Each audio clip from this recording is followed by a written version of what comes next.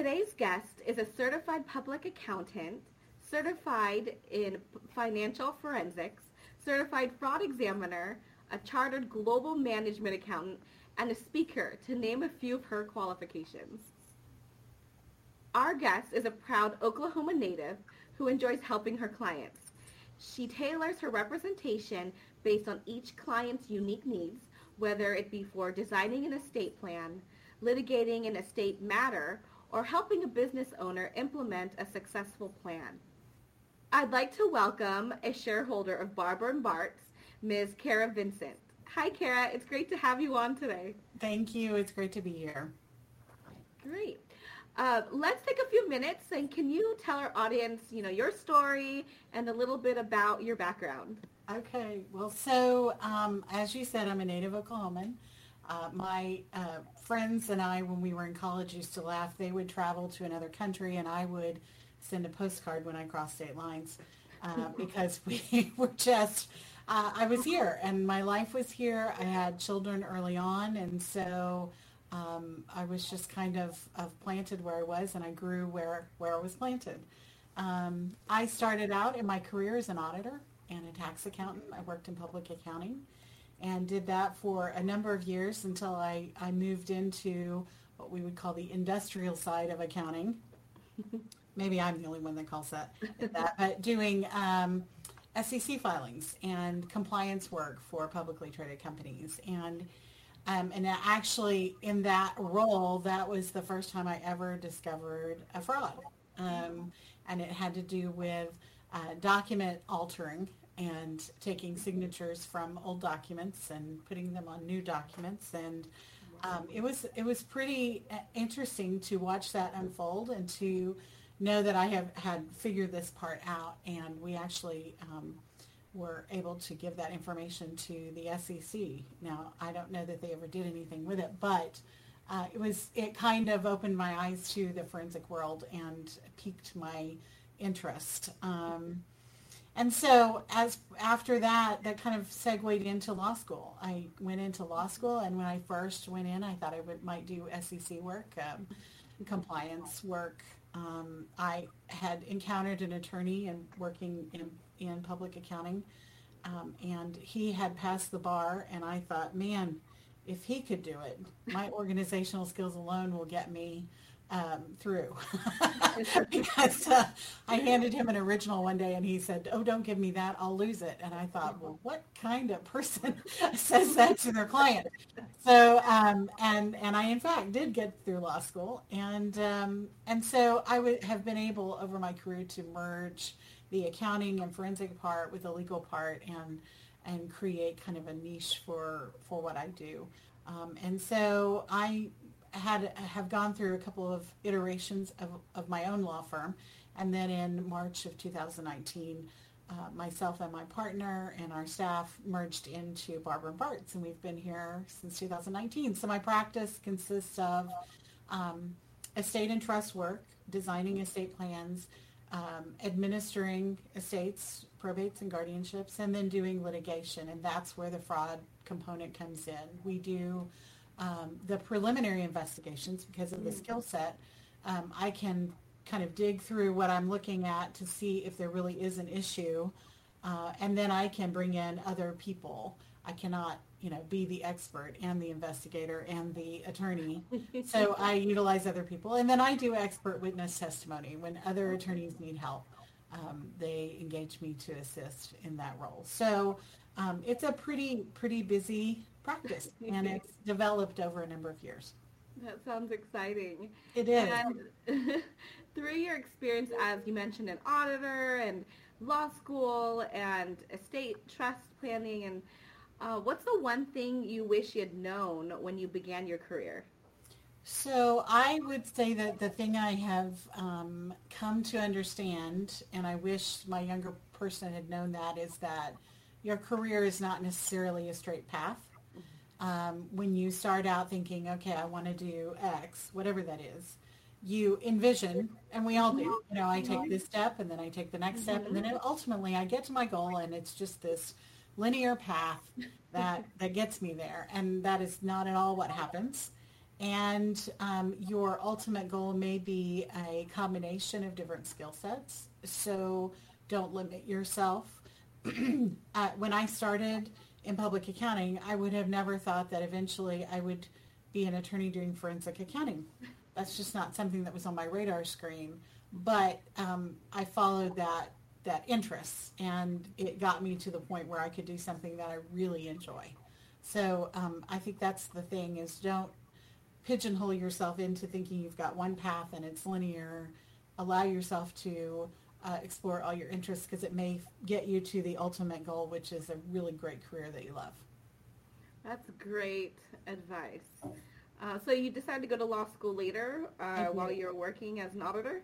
Yeah, it was interesting. I was an older student. I was in my 30s. Most of the students were in their 20s.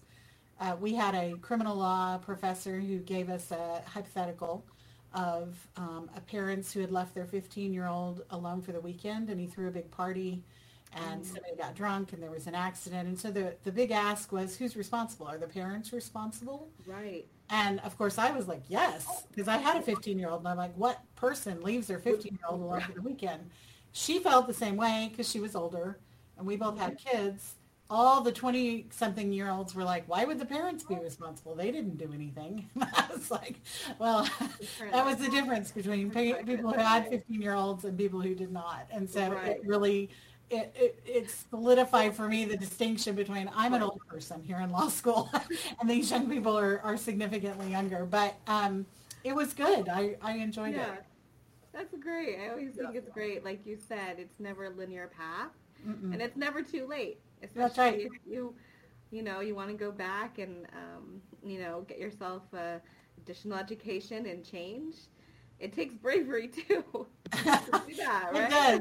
A lot had changed between the first time I was in college and the second time I was in college. And somebody commented the first week of law school and said, you're very organized. And I said, this is fear. This is an organization. This is fear in action. And so... it was fun. It was fun, and I enjoyed it. I'm glad I don't ever have to do it again. So one time thing. Exactly. We're finished. So what's the best part of your job and why? I've always said I love the clients. So doing the estate planning portion, I meet all kinds of people. I am especially fond of elderly people. I don't know why. Maybe I was born in the wrong era, but I find them to be very frank and open. Once you reach a certain age, you really don't care what anybody thinks, so you say what you're thinking. We had a client who came in one day and told me, I can't have chocolate because of health issues. So periodically, I just unwrap a piece of chocolate, put it in my mouth, switch it around a little bit, and then spit it out. And she said it as if she was doing something really, really, bad. She was upset that she could not have wild turkey anymore. And at first I thought, well, she must be talking about, like turkey, Thanksgiving turkey. No, she's talking about hardcore liquor, and she couldn't have it. She was upset about that. She was just fascinating, and I find a connection there. I really enjoy meeting the clients. And I enjoy the clients who we do litigation for. And that when there is something that's wrong, a misappropriation or somebody stealing money or somebody has not administered things correctly and breached that fiduciary responsibility, you form a connection with your clients because you're fighting for them. And when they trust that what you're doing is going to be for their benefit and they trust that you're going to take action for them, you become close. And so I enjoy that. I enjoy that. Yeah, that sounds good. Sounds fun. And I can hear that you love to talk about litigation, fraud, and embezzlement. So what would you change about this industry if you had all the resources in the world? Oh, my goodness. Well, I have thought about that. I will tell you, you can think about things in a very broad world view. And I don't know about the world, and I'm not trying to change the world. But when I think about what I could change, I think about the things that reasonably I could really affect change in. And that has to do with on a local level, a state level. So when we're doing fraud and embezzlement issues in a trust context, and I won't bore you with all the details, but there are certain statutes that govern that. And under our Oklahoma statutes, the court can order an accounting to be performed or to be provided. If the trust does not require an accounting, or if the trustee doesn't provide one when they're supposed to, the only avenue for a beneficiary is to sue in court and to take it to the court and ask them to order that accounting to be provided. And then the court can say, yes, provide an accounting, but there's no definition for what that accounting looks like. So I went, as an auditor, I would go in and say, where are your records? And they would point to 25 boxes over the corner, and you'd be digging through them. And such is the life of somebody who is required to provide an accounting but doesn't want to provide an accounting. So you go in and you say, okay, we want your accounting, and what you get are all the source documents that would be required to make an accounting, and then the beneficiary, who is often financially deficient because they haven't gotten what they were supposed to from the trustee, is forced to put together an accounting. They're forced to do the work. Otherwise, you're in court battling.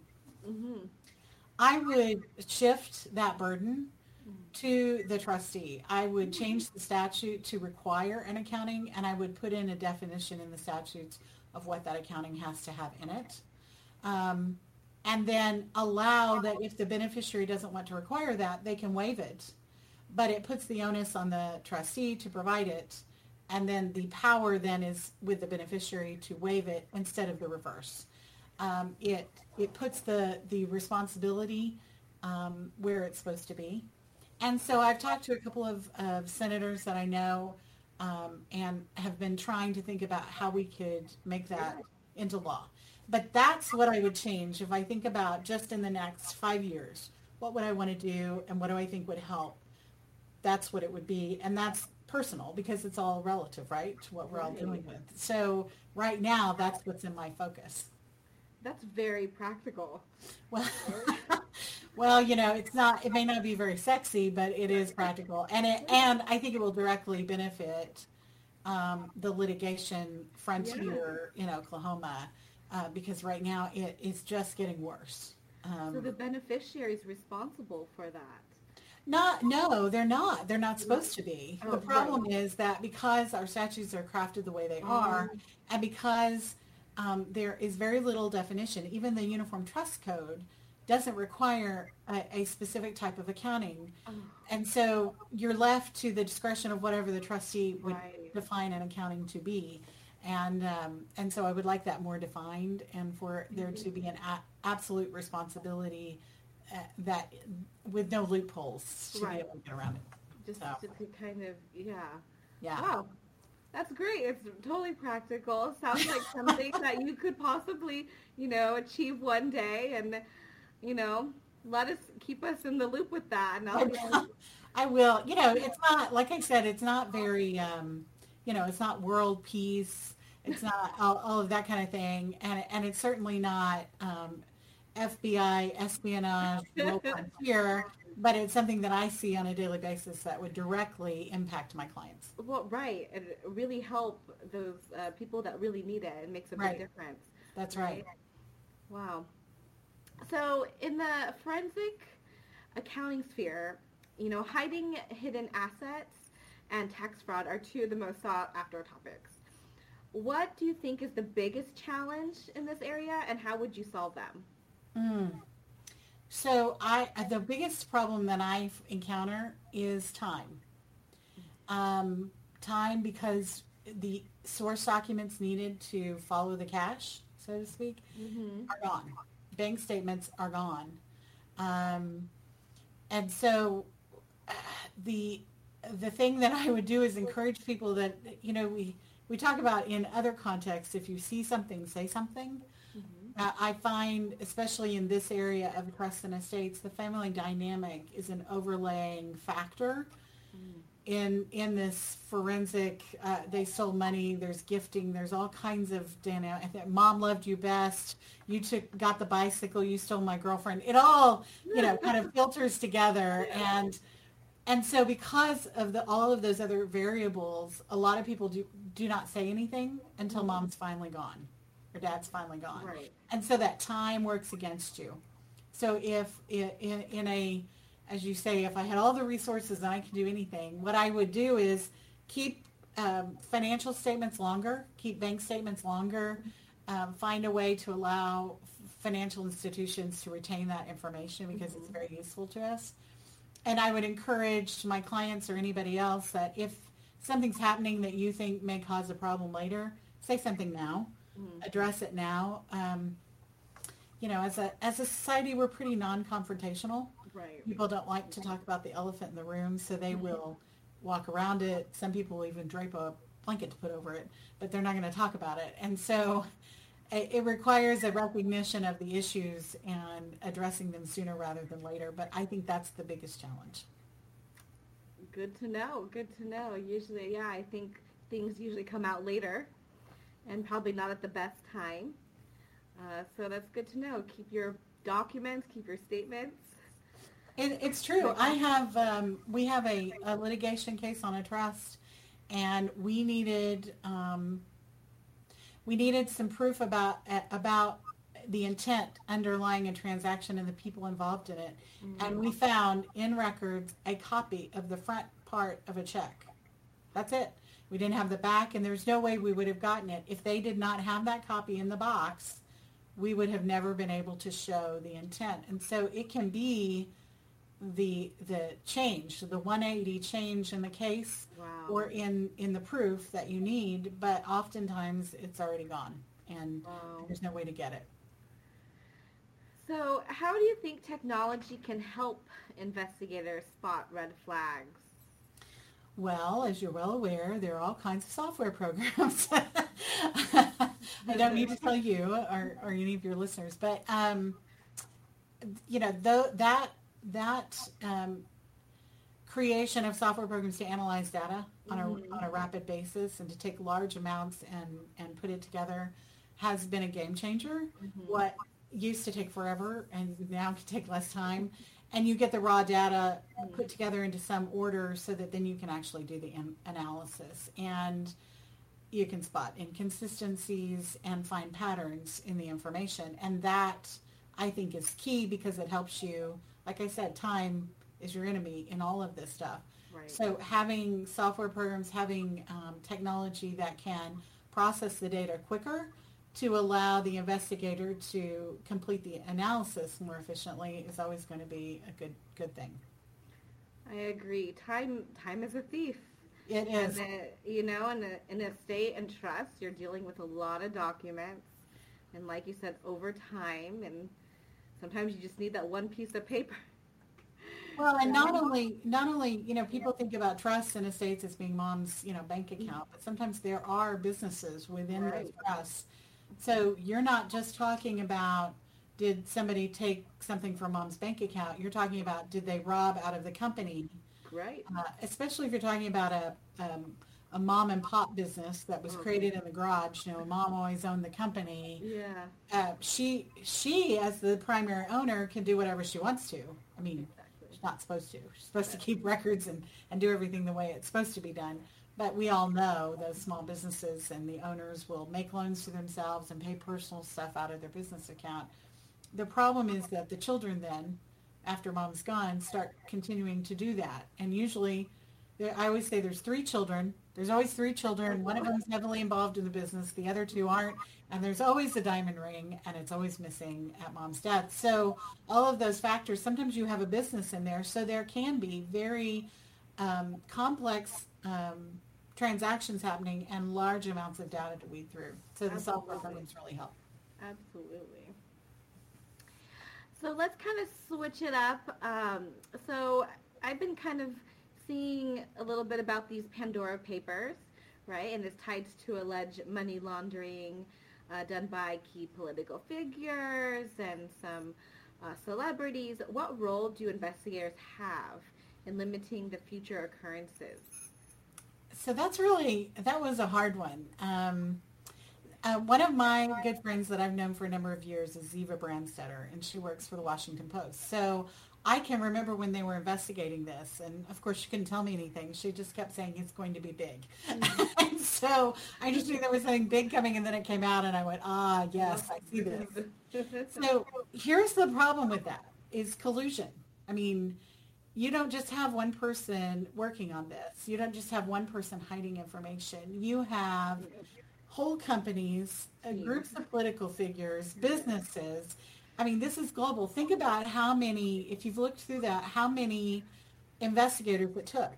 It was a global effort to uncover this stuff and dig down into it. And so I would love for it to be like a movie where, the one person is able to sneak into the basement of a building and find the one folder that had them.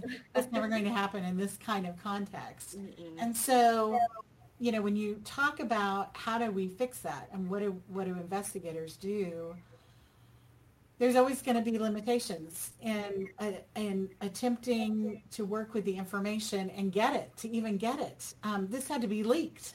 So when we talk about forensics and how people find out about fraud and embezzlement, a lot of it's by just, tip lines and people giving information, when they shouldn't have, and sharing information on whistleblowers and that kind of thing. So, the easiest answer is start implementing procedures so that everything has to be disclosed and having it be a global agreement between countries as to how they're going to operate.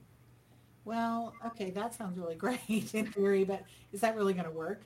Plus, you have the weighing interests. As an attorney, I'm thinking about, personal privacy.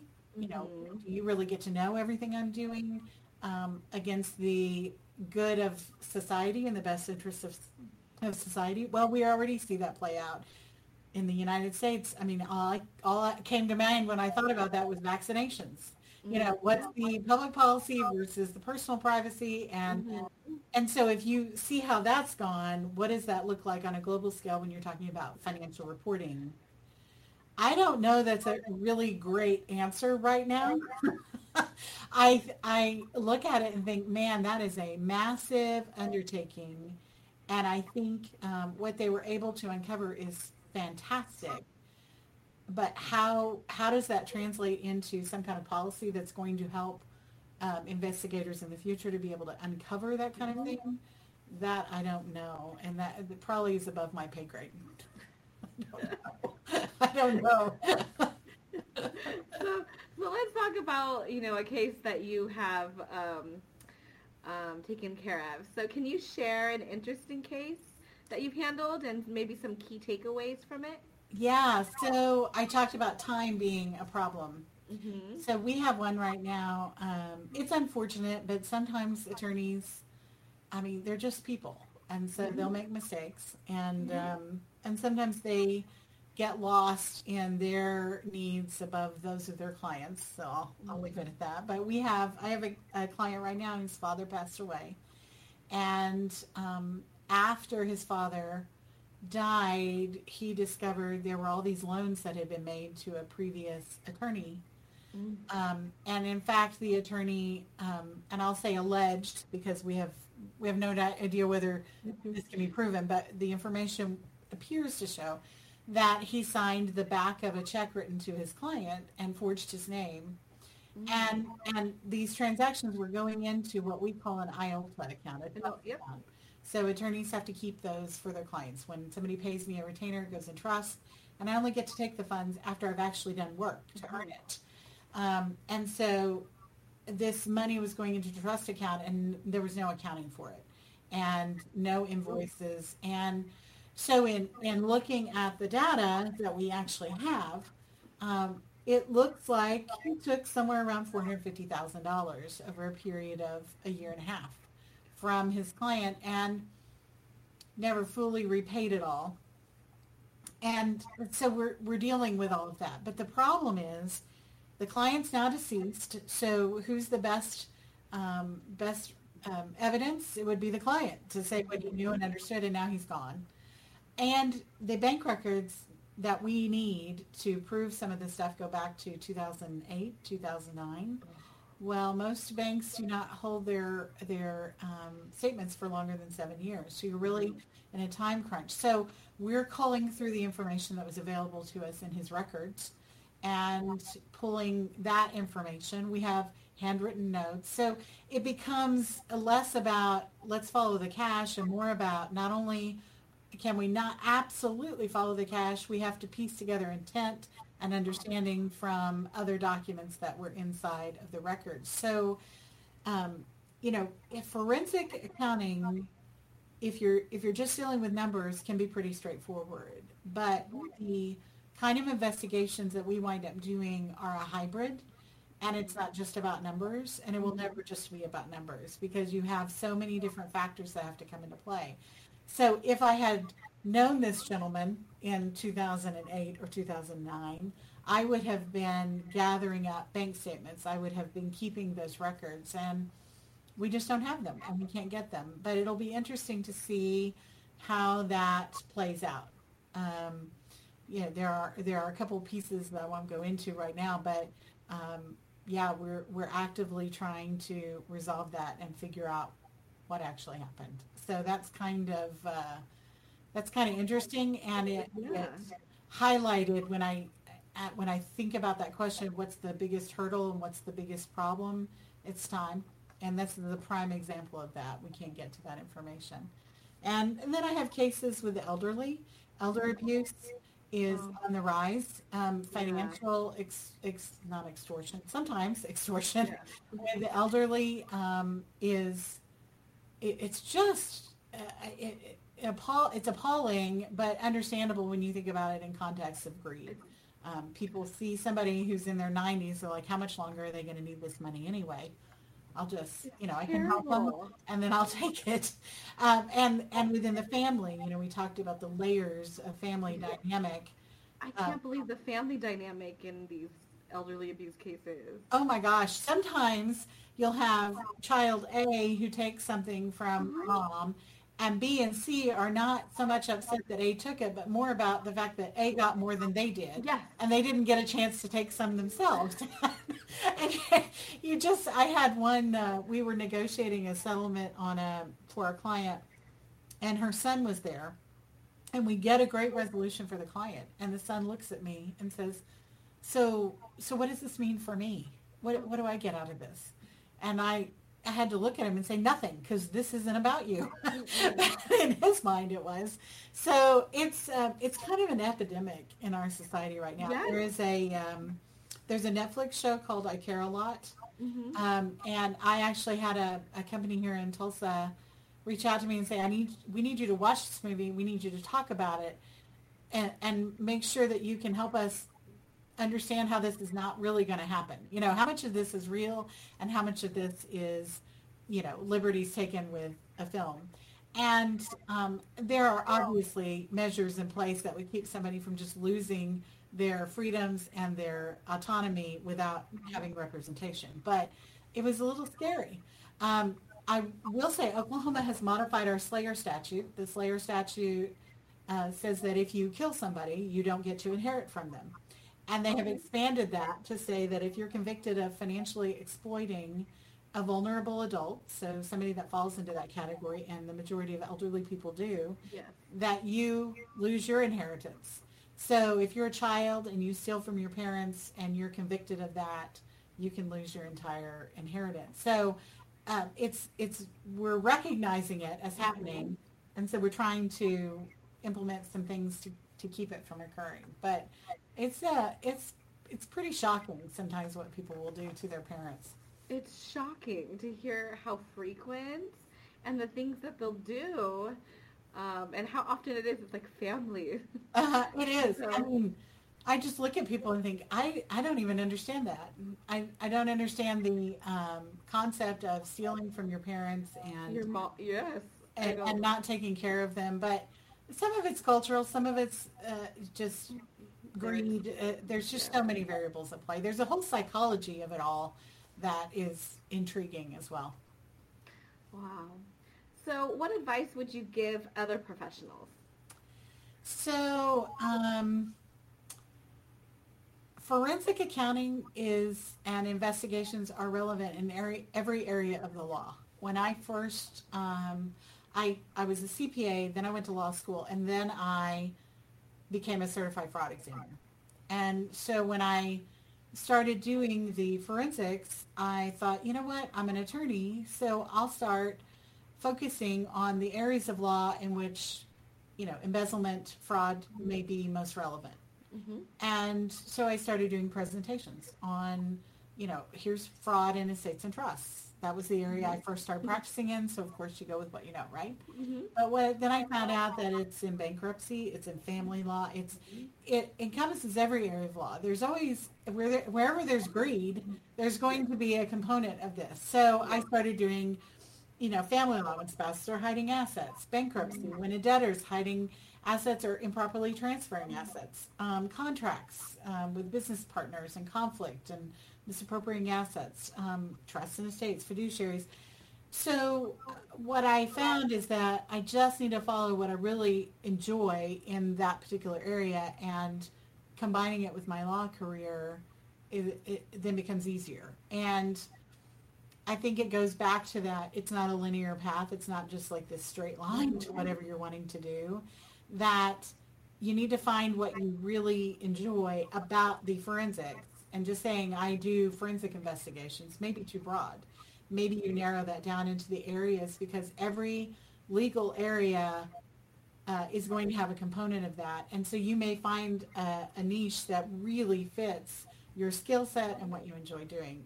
I still get lost in spreadsheets and doing analysis. Some people would think that is the craziest thing, but I can take data and start looking at the analysis and tracking transactions, and I'll look up and 4 hours have passed. And so I know that about myself. So find what that is that you really enjoy, and then focus on that, and you'll find the place to use your skills. That's great advice. So it was nice talking to you today. You shared a lot of fun stories about your career and experience, and some of the key takeaways I got from it was, if you have a goal or you're passionate about something, go for it, right? That means law school at 30, why not? That's right. And save your bank statements. That's right. I mean, now you don't have to save them in paper. Just scan them in. I mean, space in the cloud is not expensive. So just upload them and keep them, the bigger thing is make sure people aren't stealing from you. But if you're concerned about it, save all your bank statements. That's right. Save your documents. All right. Well, thank you so much. It was great having you on, and we'll stay in touch.